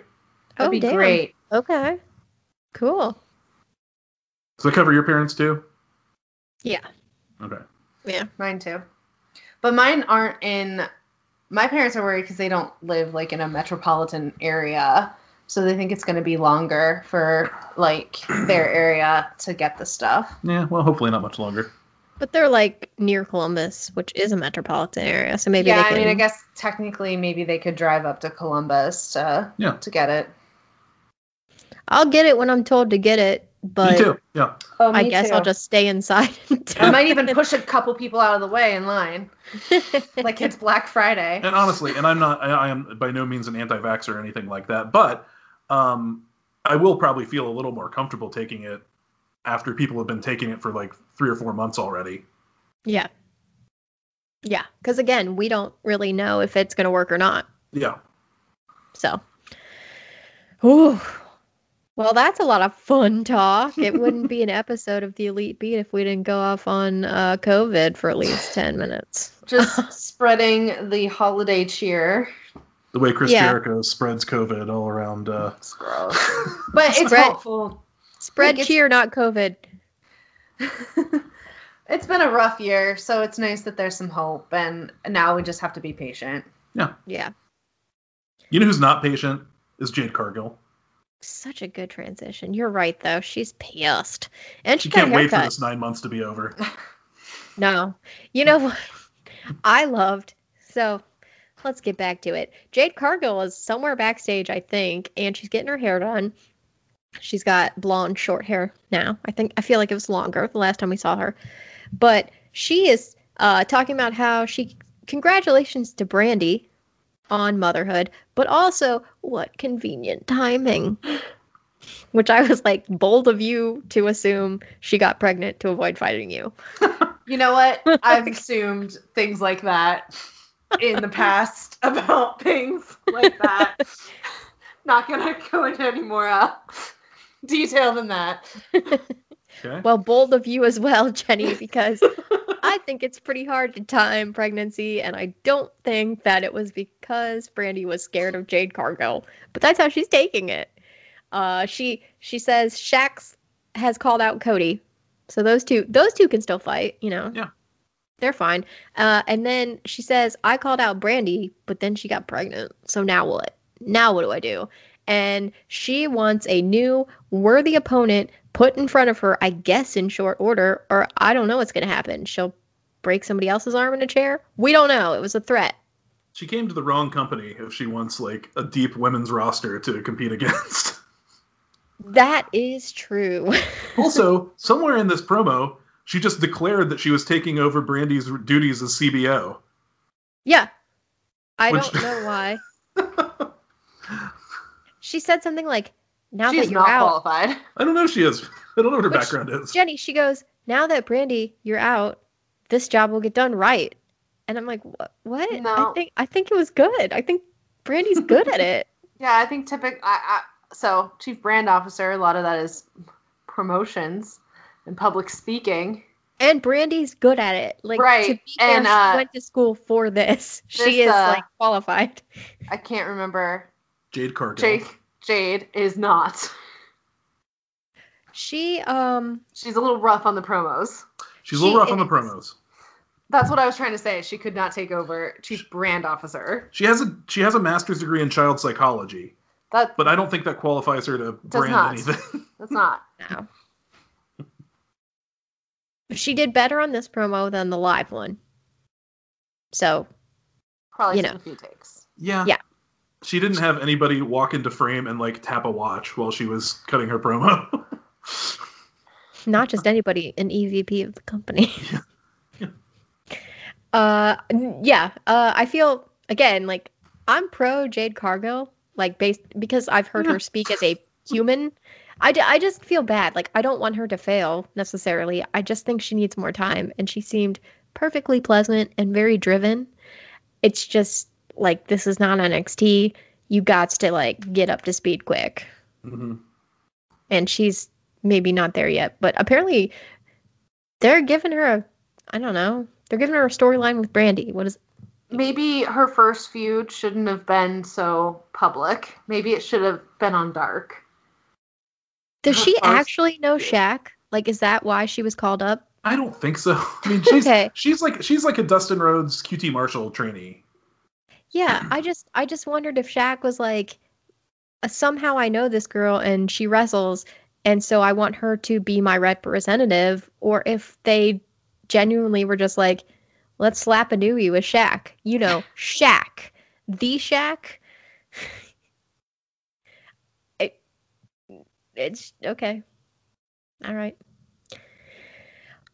I say good luck to Jade Cargill, the person. I don't know if it's going to go anywhere, but good luck, Jade Cargill. You seem very nice on Unrestricted.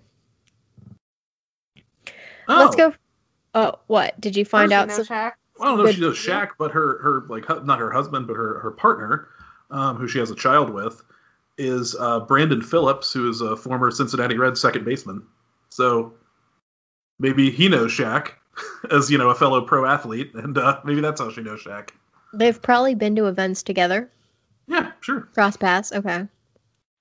I genuinely just, like, if you're bringing Shaq into the promotion to do a thing, wouldn't you pick your best and your brightest to represent him?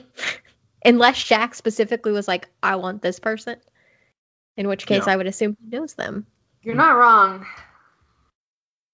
I don't know. Like, Sasha Banks is Snoop Dogg's, niece or something? Cousin? You don't know the relations. They're all secret and hidden.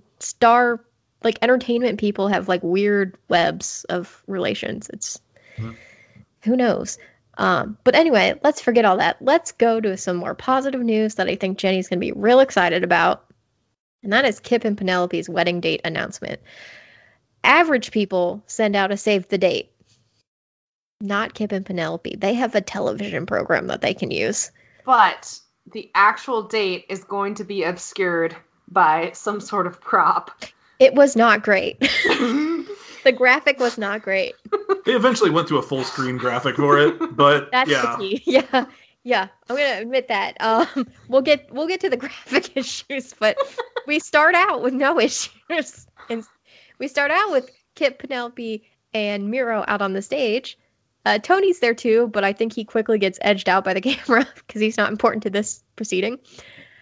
Kip says, "Yo, huge deal. We got a Dynamite wedding. It's the first Dynamite wedding."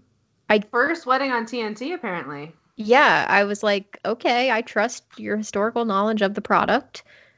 I know for a fact Dynamite hasn't had a wedding, but who knows what WCW and shit was doing. We don't. Nitro never had a wedding. Okay. And that's the only wrestling show to ever be on TNT before Dynamite. So. All right. Well, it's entirely possible that in their many years of content on TBS that there was a wedding on TBS, but never on TNT. He didn't claim content. He claimed wrestling. Okay. wedding. So it's a huge deal. It's the first one. And Kip goes on to say that he's heard everyone's messages on social media. He and Penelope obviously pour through all of them, read every single one. The fans are heard. And because of that, he understands that this is the biggest event of every fan's life. Clearly, we all just want to know what their wedding plans are. So Kip points us to the big screen and says, it's time for our wedding date to be announced. And we see the best friends video start and their music hits. And then Kip, Penelope, and Miro all do their best acting. And they're like, what? No, what? Why? They're appalled. And then they all just start laughing. And we find out this is all an unfortunate joke. And then we see a video of Trent. He's in the back of an ambulance. Orange Cassidy and Chuck are there, and they're, like, very worried. And they get into the ambulance and take him away. And it's unclear, like, when this was from. It apparently, like, it happened at some point between last week and this week. So Trent, hospitalized. The best friends out of commission. And then we go back live, and Kip and Miro and Penelope are cracking up. They love it. It's the best joke ever. They're so clever. And then they put up the graphic that Jenny alluded to, where it's for their wedding. It says, like, the wedding of Kip and Penelope with Miro as the best man, which is a weird thing to call out on your wedding. Save the date. But of course they do. And it's February 3rd. It's a beach wedding. Miro is so excited about that. He jumps around. And the event that this wedding is going to be part of is Beach Break. So, unfortunately, today, Trent tweeted, hey, I have a partially torn pec and will be out for months. It's fine. Ew. No. What? Yeah. So this, I believe, that means that this angle was a cover for to get him off TV for a while. Is that from the match last week where he was, like, cradling his arm weirdly? Yeah, I think so. Yeah. Okay. That's right. We did talk about that. Yeah. Oh, Trent. That sucks. At least he didn't do it by, like, flexing his pec like Triple H. That's embarrassing. It is. I don't like when people flex their pecs anyway. You weren't big on Colt Cabana doing that in his match? Didn't like it. I gotta say, this just occurred to me. Now is the time. There's an opening in the Best Friends. Now is the time for the captain, Sean Dean, to step up to the plate and become, like, a major character in the AEW universe. Dude, I support that. His Christmas sweater was on point for this, and they love him. Yeah, Get they him love in there. him. They absolutely love him. They salute him. Get him in there. Yeah. I don't know if he's real military or what, but I think if you slap captain and, like, as part of your name, people have to salute you. Yeah. So so that's my pitch. Down on Below Deck. So that's my pitch. They could either do that, or they could. I guess you could just do the feud with Miro and Kip against Orange and Chuck. I guess, but they really highlighted Trent as part of that. Like, I know. Like, the whole thing instigator. was like Miro and Trent having the history. So yeah, it's a tough break, but I think you have to do something with it because Chuck and Orange have to want to get revenge. Yeah, they've got to be mad. I mean, their friend got hurt. What do you mean? Miro needs to get revenge for Orange touching the power button of his new Xbox. He probably bricked it. Yeah. His wife gave that to him. His wife. Miro's a big wife guy. My wife. I hate that I just did that, but I Why can't. did you do that, Megan? Because it's, like, in my brain. It's Thank reflexive. You, Megan. I appreciate it. Everybody appreciates it. Ugh, please don't hate me, internet. Or if you do, don't tweet at me because I can't handle it. I've got a dad bod. They can't tweet at me. Yeah, seriously. I don't exist on Twitter. Yeah. All right. Well, that's fine. You're allowed to not exist. Let's get back to the show.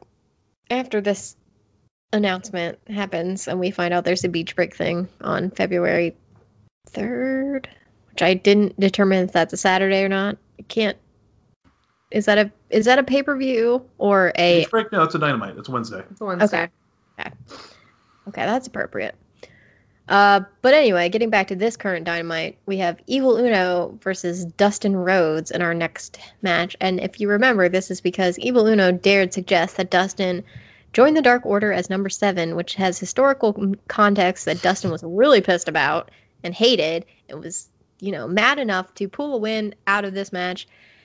He pinned Evil Uno after doing the running bulldog, and I don't know, he just came out swinging because he was so mad about the 7 thing. But I thought this match was real good. Yeah, I don't remember the last time I've seen Evil Uno wrestle, and it turns out, he's fine. Yeah, and Dustin's great, so... Yeah. Yeah. Not a lot to say about it, but it was, it was just a Dustin Rhodes match, and they're always good. I feel like it's probably good that we don't have anything to criticize about it, because it's a fine match. The Dark Order... You know how they're I don't know, maybe turning good? We're not sure. Maybe Adam Page has influence and is making them a little more positive. Apparently, according to the announce team, because Shotty Lee Johnson was out here in support of Dustin and Stu was out here in support of Evil Uno, apparently Stu Grayson defeated Lee Johnson last night on Dark. Mm-hmm. And at the end of it, instead of being a real dick about it, he offered his hand in a sportsmanship sort of way. So, what's up with the Dark Order? Are they getting nicer? After this match, when Dustin won, Uno was on his knees and he reaches up his hand and he extends his hand and says, "We still want you, Dustin. Do you want to be part of it?" And Dustin pretends to reach out and then he slaps Uno, who, flies out of the ring because it's a slap of death or whatever. And then Stu Grayson runs in, avenges his friend by, beating up Dustin and Shotty Lee Johnson, who jumps in. Or no, just Dustin. QT Marshall runs out, and Stu Grayson gets the jump on him, too. And then Shotty Lee Johnson gets to do a double drop kick on these two. And the Dark Order boys leave, but they look really sad and upset. I don't know. They should be upset because Dustin was a real dick here. He was. Dustin was totally in the wrong. Yeah, he was real mean to them. Uno, he can not want to join the Dark Order. That's fine. They called him 7, guys. And they said that he was the 3rd most important Rhodes. Okay, that was weeks ago, though. I would argue, 1, 7 is the name George Costanza wanted for his child. It's not all bad. 2, 3rd most important is still 3rd most important. Your family's really big. Wait, of 3, right? The Nightmare family has Cody, Brandy. Those are the Nightmare family, not the Rhodes family. Dustin. Shotty Lee. QT. Pharaoh. Yeti. We're getting... I would argue that he's really not 3rd. That was being kind and generous. See, you're... So, the Dark Order... Their insult wasn't really an insult. I think one of the cheese dogs is still alive. Monterey, maybe. Oh, yeah. He's a pirate now. Yeah. He's still alive. He's still kicking it. Yeah. I don't think he likes Yeti very much. Probably not. Yeti's full of energy. He probably just wants to chill out. The Nightmare family is huge. 3rd best is still 3rd best. But it was no reason for him to haul off and slap Evil Uno, who was it was very much like a sportsmanship kind of thing, Yeah, he didn't have the jump on him. He wasn't the one standing over him. He was on his knees being if you still want to join us, we're here. Yeah. And you got slapped. That was pretty mean. So I don't blame Stu at all for protecting his boy. No, and Evil Uno at one point somewhere in there tried, after Stu had taken his aggression out on Dustin, I think Uno tried to grab him and be "It's cool, we're leaving," the way that he's recently been doing with matches and being don't fight. And then that's when QT ran out and punched him. So the Dark Order, I don't know. Pacifists? Maybe? Looks like probably just set up a tag match for, I don't know, when, next week or the week after, probably. Yeah. Sometime, maybe. We've got a couple big shows. Mm-hmm. So we'll see. They always fill them out. They always fill them out with kind of lesser matches on the undercard, Yeah, you need to have palate cleansers. Yeah. Somewhere there. So yeah, after that match, we go backstage where Tony is talking to Shawn Spears. Shawn Spears has his glove in his hand. He's holding it, not wearing it. And Tony says, "Hey man, like, I'm not sure why you asked me here to talk with you, so I guess you go ahead and talk." And Shawn Spears is like, "Okay, Tony, well, tell me, why did you leave the industry for 15 years? Tony explains that it was burnout, that he had reached kind of his point and he had to leave. And Spears goes, "Okay, well, I can identify with you. You're the man I need to talk to because of that, because I'm getting burnout too." And he says that while his confidence is fully intact, he thinks AEW's management is the problem and essentially implies that they're burying him. And Tony goes, "Well, Shawn, have you ever thought that all of your issues you have, the common denominator is you?" And Shawn Spears gets enraged. He calls Tony a piece of shit for even suggesting this. How dare you? And then he starts to walk off and he says, "You know what? I'll come back when I feel like it." Which to me indicates that maybe Shawn Spears is just going to go away for a while, but also, like, wasn't he away for a while? I don't know.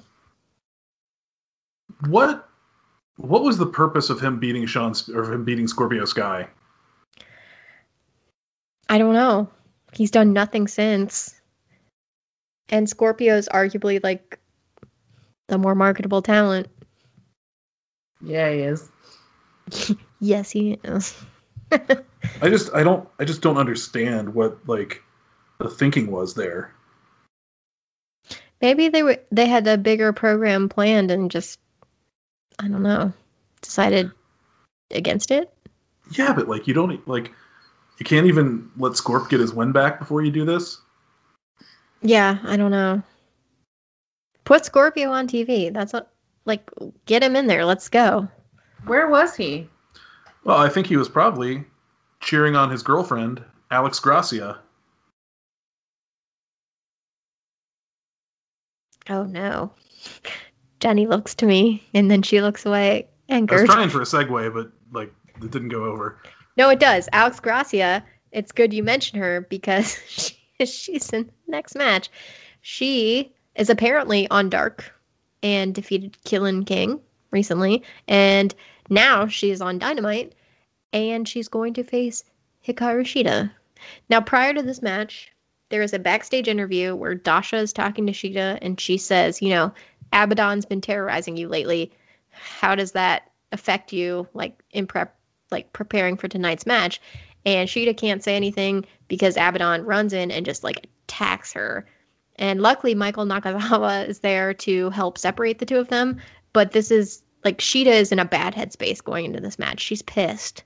And so when she gets out there with Alex Gracia, she starts, like, going ham on her. She's pretty angry. Did you think she was just going to blitz her and beat her in, like, 20 seconds? I did. Yeah. Yeah, I fully expected that, and then that is not what happened. I mean, Shida ultimately got the win. She did her Falcon Arrow, but it was still, like, a competitive match. I mean, sorta. It was most of the reason it was competitive is because Abaddon popped back up at ringside during the match. Yeah, but I fully expected Shida to just go out there and, like, take care of business. Yeah. You know? I feel like she's done that before. Yeah. After something happened backstage to get her fired up, probably with Nyla Rose, and then she went out and, like, destroyed, I don't know, Red Velvet or Kylan King or something. Yeah. Yeah. One of those girls. Yeah. This time she started out strong, and then like midway through, she noticed that Abaddon had worked her way out from beating her up to the barriers, and she ran over to the barriers and, like, grabbed her and pulled her over and started beating her up. And, like, Aubrey Edwards is, like, counting her out. She almost got the 10 count, according to the announce team. Although that wasn't super clear because we weren't hearing or seeing it. We just learned from the announce team when Shida was like, "Oh shit," and then got back in the ring. So, yeah, she, Abaddon bit her neck at one point? Yes, after the match, after Shida won, she got her kendo stick and she went over to the barrier where she had left Abaddon's, unconscious body, I want to say. So like any person who comes across a potentially dead body, she took her kendo stick and sort of like poked her. It was like, hey, you there? And Abaddon all of a sudden jumps up and is like, I'm alive. And then she starts going after Sheeta, and she gets Sheeta up against the barrier, and then she like full on like vampire bites her neck. Gross. It was rough. She didn't lick her. Yeah. Not sure. I guess she didn't lick her face. I guess she just bit her neck. I guess that's better? No, it's not. I don't know. Megan made it sound like it was better. I mean, okay. I guess it's better to fake bite her neck than to real lick her face. If that's what we're kind of going on. That was my measurement. Yeah. Okay. Yeah. Okay, that's fair. This gets, I don't know. This is getting a little too into like Fiend territory for me. Does the Fiend bite people? No, just like kind of like the like she's a literal zombie stuff, and it's not just mind games like that. I don't know about that. No, because now Sheeta can't say she's just cosplaying. I like to cosplay sometimes. Yeah. I too am a cosplayer. So they're having a title match next week, and hopefully that'll be the end of this program. I hope so. I don't want to see Abaddon for a while. What if Sheeta turns out to be a zombie? Well, that'd be rough. That might be the end of the Elite Beat podcast. Damn it. I will still podcast. I'll be that like an actual zombie or a fake zombie? Like, I don't know. Either. Showing up, biting people. What if this is the contagion that takes out AEW? I hope I never see Sheeta bite anyone. We'll see. I hope she at least has her neck taped up next week. Oh, yeah. She posted stuff on Instagram about how she's in the medical trainers, like with blood oozing from her neck. Good. She clearly had like fake blood or whatever, because all of a sudden it was like, oh no, there's so much coming out of her fingers. Like when she's holding her neck, I was into it. I'm like, all right, at least we're committed. We'll see how that goes. Zombie Sheeta. I'm calling it. The main event of this evening is the Acclaimed versus the Young Bucks. Naturally, the Acclaimed wrap their way out to this here match, and it's fine. I don't think anything really truly offensive happened in this wrap. But man, the Young Bucks, like, I don't want to take anything away from the Acclaim, but the Young Bucks really carry a team, huh? Yeah, they do. They're killing it. They're incredible. They're like I said, like earlier, every team has their best match with the Young Bucks. Yeah. And that's based off, for me, to be fair, literally like the one other Acclaimed match that's on Dynamite, because I don't watch them on Dark. Yeah. But this match was very good, and the Young Bucks are in it, so I have to give them some credit. Yeah, this match looked like the Acclaimed are going to be like big superstars at some point, and I wasn't thinking that after the SCU match. Nope. Yeah. But TK is into the Acclaimed, I believe you said. Yeah, he put them together. So. His idea, so yeah. Okay. Well, the Acclaimed got put over pretty well by the Young Bucks, but ultimately the Young Bucks won because, of course, they did. This was actually for the AEW World Tag Team titles, and I don't think anyone was delusional about them being switched. So Young Bucks. They did do a pretty heavy near fall, like false finish, where Rick Knox got super kicked, and then that allowed Max Caster the chance to kick Nick Jackson in the PP, and Anthony Bowens used his boombox, the boombox of doom that took out Christopher Daniels last week, hit Nick Jackson, and Caster covered him, but it took a while for another referee to get out there, and Nick Jackson was able to kick out. Yep. Paul Turner showed up just in time. Yeah, I don't know if anybody actually bought that was going to be the finish, but they at least tried. No, that's like kind of the level though where we're at, where it took something that extreme to have you think maybe, Because Yeah. regular near falls, I'm like, no, the acclaimed are too new. They're not going to win those titles off the Bucks. It's just not going to happen. Yeah. The Bucks ended it by pinning Matt pinned Max Caster. Sorry, I'm still learning the acclaimed. Sorry, acclaimed. Yeah. After he and Nick did the BTE trigger, so. Yeah. After Anthony Bones got powerbombed through a ringside table. Yes, he did. So what are the names of the acclaimed? Anthony Bowens is the one who doesn't rap. Okay. And Max Caster is the rapper. Yeah. Yeah. Bowens is the boombox guy. Okay. I won't remember that. You'll remember it someday. Bowens Boombox BB. That's good. Thank you. I'll try. Yeah. So yeah, this match I thought was really good. A lot of fun, high spots. Nick Jackson is an athlete of immense skill. I don't even understand where he's like a surprise athlete. It's amazing. They did their new Doomsday Device spot this week, but this week they did it in the ring, unlike when they did it outside the ring against the Hybrid 2. I'm glad that that's becoming a part of the repertoire because I think it looks really cool. Yeah, I actually thought that was going to get them the win, and then it did not. So yeah, I was thinking while during that match was going on, they did like the sharpshooter spot, and I think they should beat a team some week with the sharpshooter just so you can say that like this has won a match before, because there's never any feeling of like that move is going to end a match. No, well, I thought it was cool that they both did it, but on the outside, Nick had like, I want to say Max Caster on the outside, and he had like Caster had his hand up as if he was going to tap, but I'm like, neither of you are in. Like, you don't need to tap. You're just like in this move. Yep. But yeah, this was a million times better than the SCU match from the week before. You're going to make Christopher Daniels retire with words like that. No, sorry. Sorry, CD. CD, you're not an outdated format. You're great. Nickelbuck. He was a great Jacob Marley. Absolutely. But yeah, that was our show. Yeah, I liked it for what could have just ended up being a throwaway Dynamite based on, where it was positioned. I think they put together an entertaining show.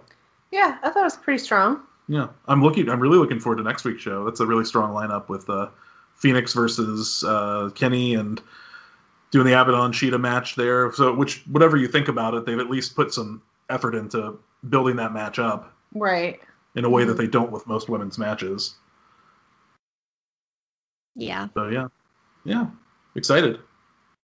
I didn't catch Miro on Dark this week, but apparently he killed Sonny Kiss. So. Oh man, come on, poor Sonny. Yeah. All right. Well, I think that's about it. I think we've done all our business. Hope everyone has a wonderful holiday season. Yeah.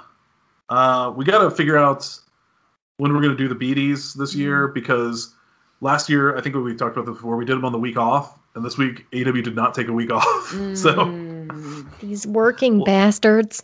We'll have to drop a bonus episode at some point. That's exciting. Yeah. We're good at criticizing things. Absolutely. All right. But we don't do it on the social medias. I'm not a Twitter troll. I'm not a dick. If you're compelled to say something mean, just don't go type it out. Just keep it to yourself and move on with your life. My advice to you, free of charge. All right, everybody. Thanks for listening. We're going to be getting out of here. Enjoy your Christmas. Enjoy your holiday. Just enjoy yourself. Don't do anything stupid. Leap beat. Leap beat.